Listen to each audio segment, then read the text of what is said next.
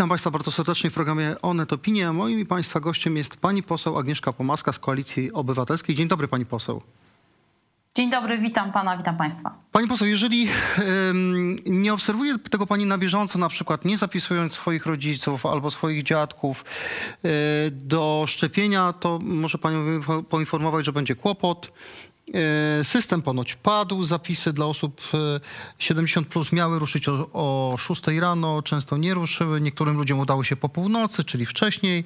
Minister Dworczyk, który odpowiada za szczepienia, apeluje: nie idźcie do przychodni, a taki apel do seniorów, bo seniorzy ustawiają się w kolejkach. Jak pani to wszystko ocenia? No nie ukrywam, że jestem przerażona tym, w jaki sposób dzisiaj rząd nie radzi sobie z tą sytuacją. Nie przygotował się, przecież było wiadomo już dawno, kiedy będą szczepionki, kiedy będą kolejne grupy szczepione.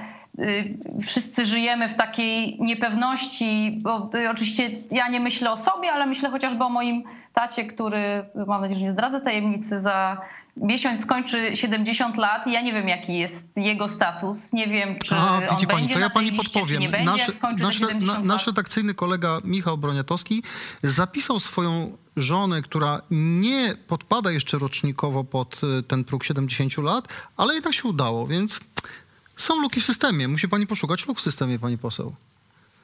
Znaczy, jest problem z systemem, ale przede wszystkim jest pewien problem organizacyjny. No, za system szczepień w Polsce powinno odpowiadać Ministerstwo Zdrowia. Niestety organizacja szczepień została przeniesiona na poziom polityczny, a w zasadzie na taki poziom PR-owy. Nigdzie w Europie nie ma sytuacji, żeby te szczepienia były postrzegane jako element polityki propagandowej rządu. I myślę, że tutaj leży problem, że rząd ogłasza kolejne narodowe programy i to akurat nie dotyczy tylko szczepień, ale wszystkiego, co się dzieje wokół pandemii. Ogłasza kolejne narodowe programy, nie jest w tych programach konsekwentny, nie wyciąga konsekwencji też wobec tych, którzy są odpowiedzialni za poszczególne kroki, żeby nas do tych chociażby szczepień przygotować, żeby to wszystko działało na czas, żeby system był wydolny.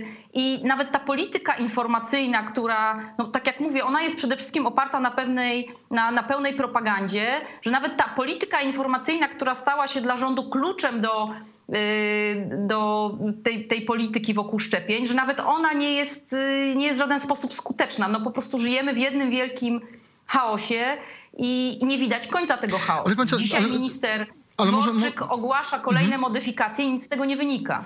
No ale rząd chyba, tu się zgodzimy, postąpił słusznie, wycofując się ze swojego, mówiąc najdelikatniej, niezbyt trafnego pomysłu, żeby służby mundurowe przesunąć przed ludzi chorych do szczepionek. Jednak presja społeczna, krytyka w tym przypadku się przydały. Chcę panią zapytać, czy pani sprawdzała, bo są różne takie kalendarze, kiedy mniej więcej pani mogłaby się zaszczepić? Czy załapie się pani do końca roku, czy nie?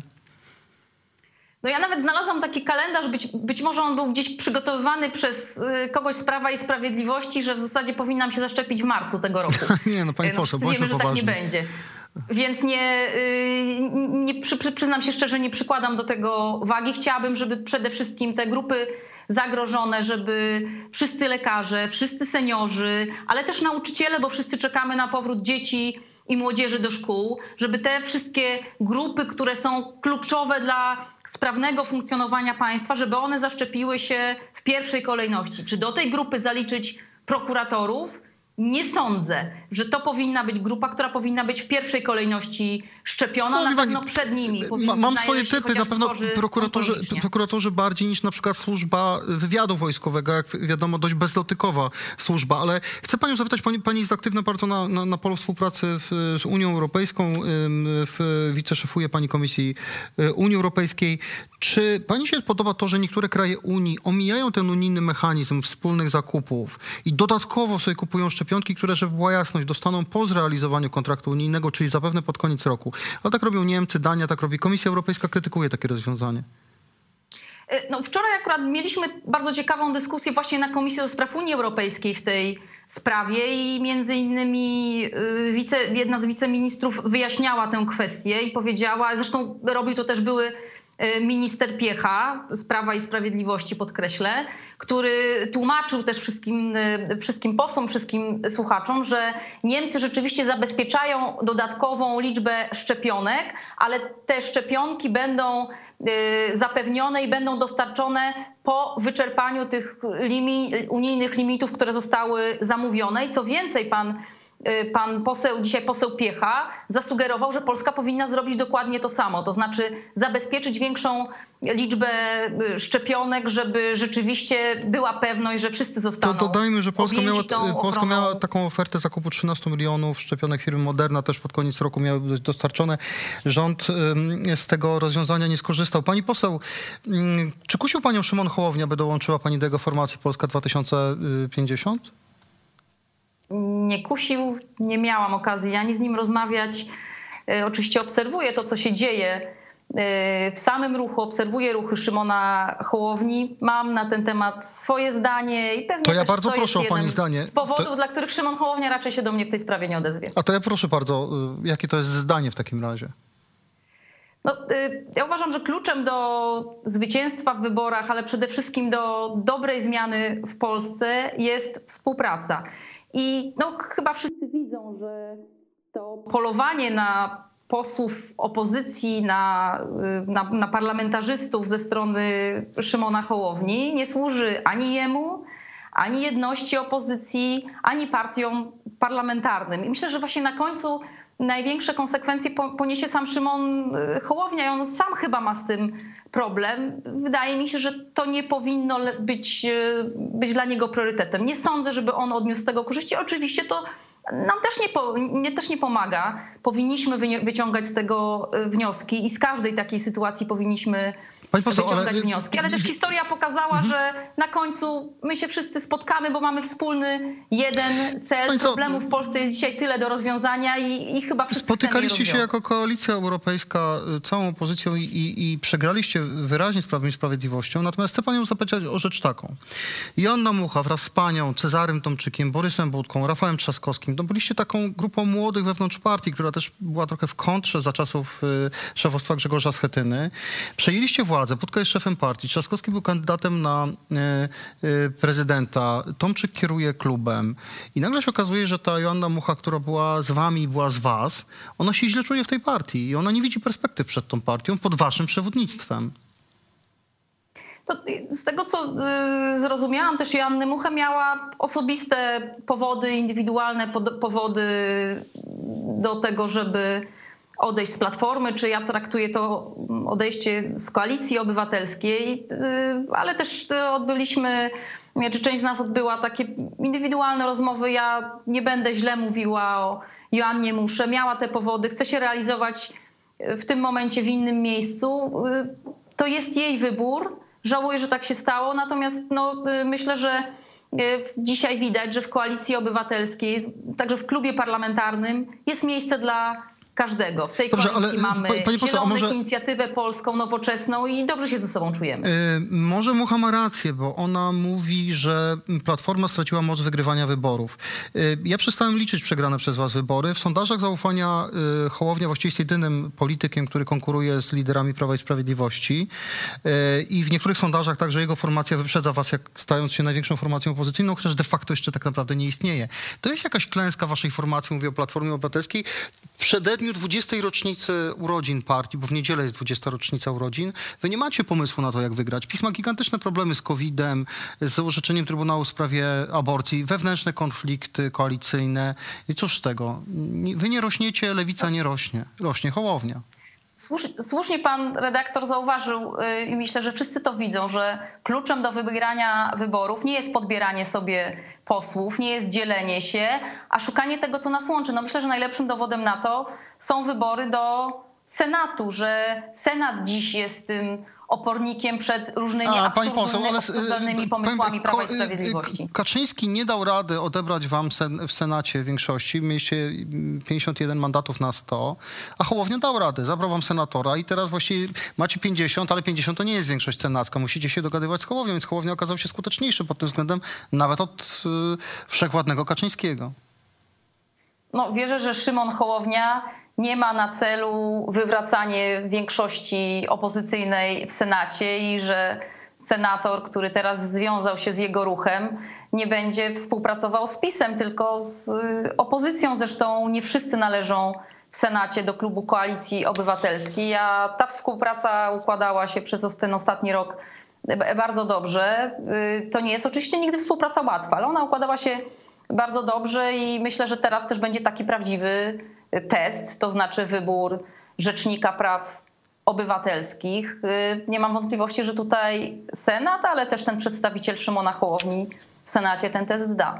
Czyli jednym słowem chcę pani powiedzieć, że Piotr Wawrzyk, któremu już politycy Prawa i Sprawiedliwości gratulują, poseł PiS-u i wiceminister spraw zagranicznych, który został przez Sejm wybrany na rzecznika praw obywatelskich, że on tym rzecznikiem nie zostanie, dlatego że potrzebna jest akceptacja Senatu. Rozumiem, że opozycja w tej kwestii jest zjednoczona i że pani zdaniem nikt się nie wyłamie i że Wawrzyk może zapomnieć o byciu rzecznikiem praw obywatelskich.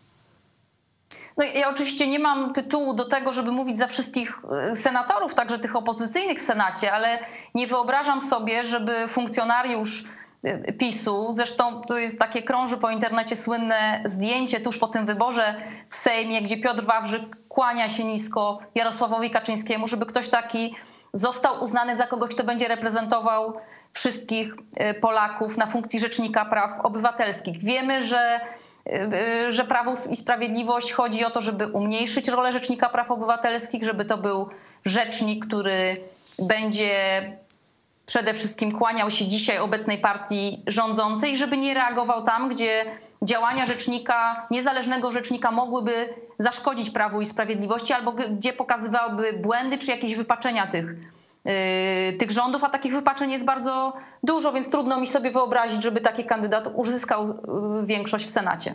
Pani poseł, przenieśmy się jeszcze do Gdańska. Dwie kwestie chciałbym gdańskie takie poruszyć, ale też ogólnopolskie jednocześnie. Świetnie zna pani Sławomira Nowaka. Działaliście razem jeszcze w młodzieżówce Platformy. Czy pani wierzy w jego niewinność? Bo w 2013 roku, kiedy pojawiły się pierwsze zastrzeżenia wobec Nowaka, to słynna historia jego zegarka, którego nie wpisał do świadczenia majątkowego, to pani mówiła, że Pomorska Platforma stoi murem za Sławomirem Nowakiem. W tej chwili Nowak jest w areszcie. Ten areszt jest przedłużany przez sąd. Jego żona właśnie usłyszała zarzuty. Nowak ma zarzuty korupcyjne. Ona miała mu pomagać w ukrywaniu majątku pochodzącego z korupcji. Co pani sądzi o tej sprawie? Ja bym przede wszystkim życzyła sobie, żeby prokuratura, która wielokrotnie niestety udowodniła w ostatnim czasie, że jest prokuraturą polityczną, żeby do każdej sprawy podchodziła z takim zaangażowaniem, jak do tej sprawy. A mam poczucie, że tak nie jest, że wiele spraw prokuraturze dziś umyka, że na wiele spraw jest przymykane oko, chociażby ta sytuacja z 2-letnim już śledztwem wobec zabójcy Pawła Adamowicza, prezydenta Gdańska. To pokazuje, że chyba te akcenty prokuratury są bardzo źle rozłożone. Każdy dzisiaj powinien być równy wobec prawa i to na pewno jest taka główna idea, która przyświeca nie tylko Platformie Obywatelskiej, ja ale bardziej chcę Koalicji zapytać Obywatelskiej. o to, czy powtórzyłaby pani dzisiaj, że Platforma stoi murem za Nowakiem, że pani wierzy w jego niewinność? Ja dzisiaj wierzę w to, że niezależny sąd będzie w stanie, i po to potrzebujemy niezależnych sądów, zdecydować o tym, czy Sławomir Nowak dopuścił się jakichś nieprawidłowości, czy miał jakiś konflikt z prawem. Ja nie mam wglądu w żadne akta. Mam przede wszystkim zastrzeżenia do prokuratury, że postawiła tę sprawę jako taki priorytet i no nie wiem, czy pan wie, ale doszło do kuriozalnej sytuacji, gdzie zatrzymano kolejne osoby powiązane rzekomo ze sprawą Sławomira Nowaka. Sąd zdecydował o ich wypuszczeniu, one nadal znajdują się w areszcie. To zresztą jest jedna ze spraw, która powinna być podejmowana przez niezależnego rzecznika praw obywatelskich. A jeszcze na koniec chcę zapytać, wspomniała pani o śledztwie w sprawie zabójstwa Pawła Adamowicza. Dlaczego pani zdaniem przedłuża się to śledztwo? Bo ono wygląda na prostą w tym swoim całym tragizmie. Jest sprawca, który został przyłapany na gorącym, czy dokonał tego w świetle kamer, więc właściwie nawet nie ma mowy o przyłapaniu na gorącym uczynku. Prokuratura, która już kilka razy przymierzała się do postawienia mu aktu oskarżenia i nagle zwrot i kolejna opinia biegłych, kolejne przedłużanie tego śledztwa. Dlaczego się tak dzieje pani zdaniem? Ta sprawa jest bardzo niewygodna dla Prawa i Sprawiedliwości, bo wiemy, że w tle jest nienawiść, która jest podsycana przez polityków Prawa i Sprawiedliwości, przez tak zwaną telewizję publiczną. Wiemy, że oprawca, że zabójca bardzo często powoływał się na de facto cytaty, które zasłyszał z telewizji publicznej. Ta sprawa jest po prostu niewygodna i ona będzie... Ale uważa pani, że z tego powodu prokuratura przeciąga śledztwo? Żeby na procesie nie wyszły takie jakieś polityczne tła śmierci Adamowicza? Myślę, że ta sprawa może być bardzo dużym politycznym problemem. Proces w tej sprawie może być bardzo dużym politycznym problemem. Myślę, że wielu świadków mogłoby zaszkodzić Prawu i Sprawiedliwości, że sam oprawca, znamy jego poglądy polityczne, przynajmniej tak wynika z tego, co do tej pory słyszeliśmy. I jest to problem Prawa i Sprawiedliwości, ale takich problemów jest więcej, bo mówiliśmy o sprawie Sławomira Nowaka. No, zwrócę uwagę na to, nie wiem, czy pan wie, że nie wiemy, co się dzieje ze sprawą, która była też bardzo prosta. 5 lat temu posłanka pani Zwiercan zagłosowała na 2 ręce. I proszę sobie wyobrazić, że nie rozpoczął się nawet proces w tej sprawie, a pani Zwiercan dzisiaj doradza premierowi Morawieckiemu. No takich przykładów można podawać. Tak, doskonale pamiętam. Sprawa Adamowicza na pewno jest sprawą, której nie odpuścimy. Wczoraj gościem Onet Opinie był marszałek Senatu Tomasz Grodzki, wobec którego też daleko idące zarzuty były formułowane, więc czekamy też, żeby obóz władzy przedstawił wreszcie swoje ustalenia. Tam były sugestie takiej lekarskiej korupcji. Posłanka Koalicji Obywatelskiej Agnieszka Pomaska była moim państwa gościem. Pani poseł, serdecznie dziękuję. Dziękuję państwu. Do zobaczenia. Dziękuję bardzo za rozmowę. Miłego dnia życzę.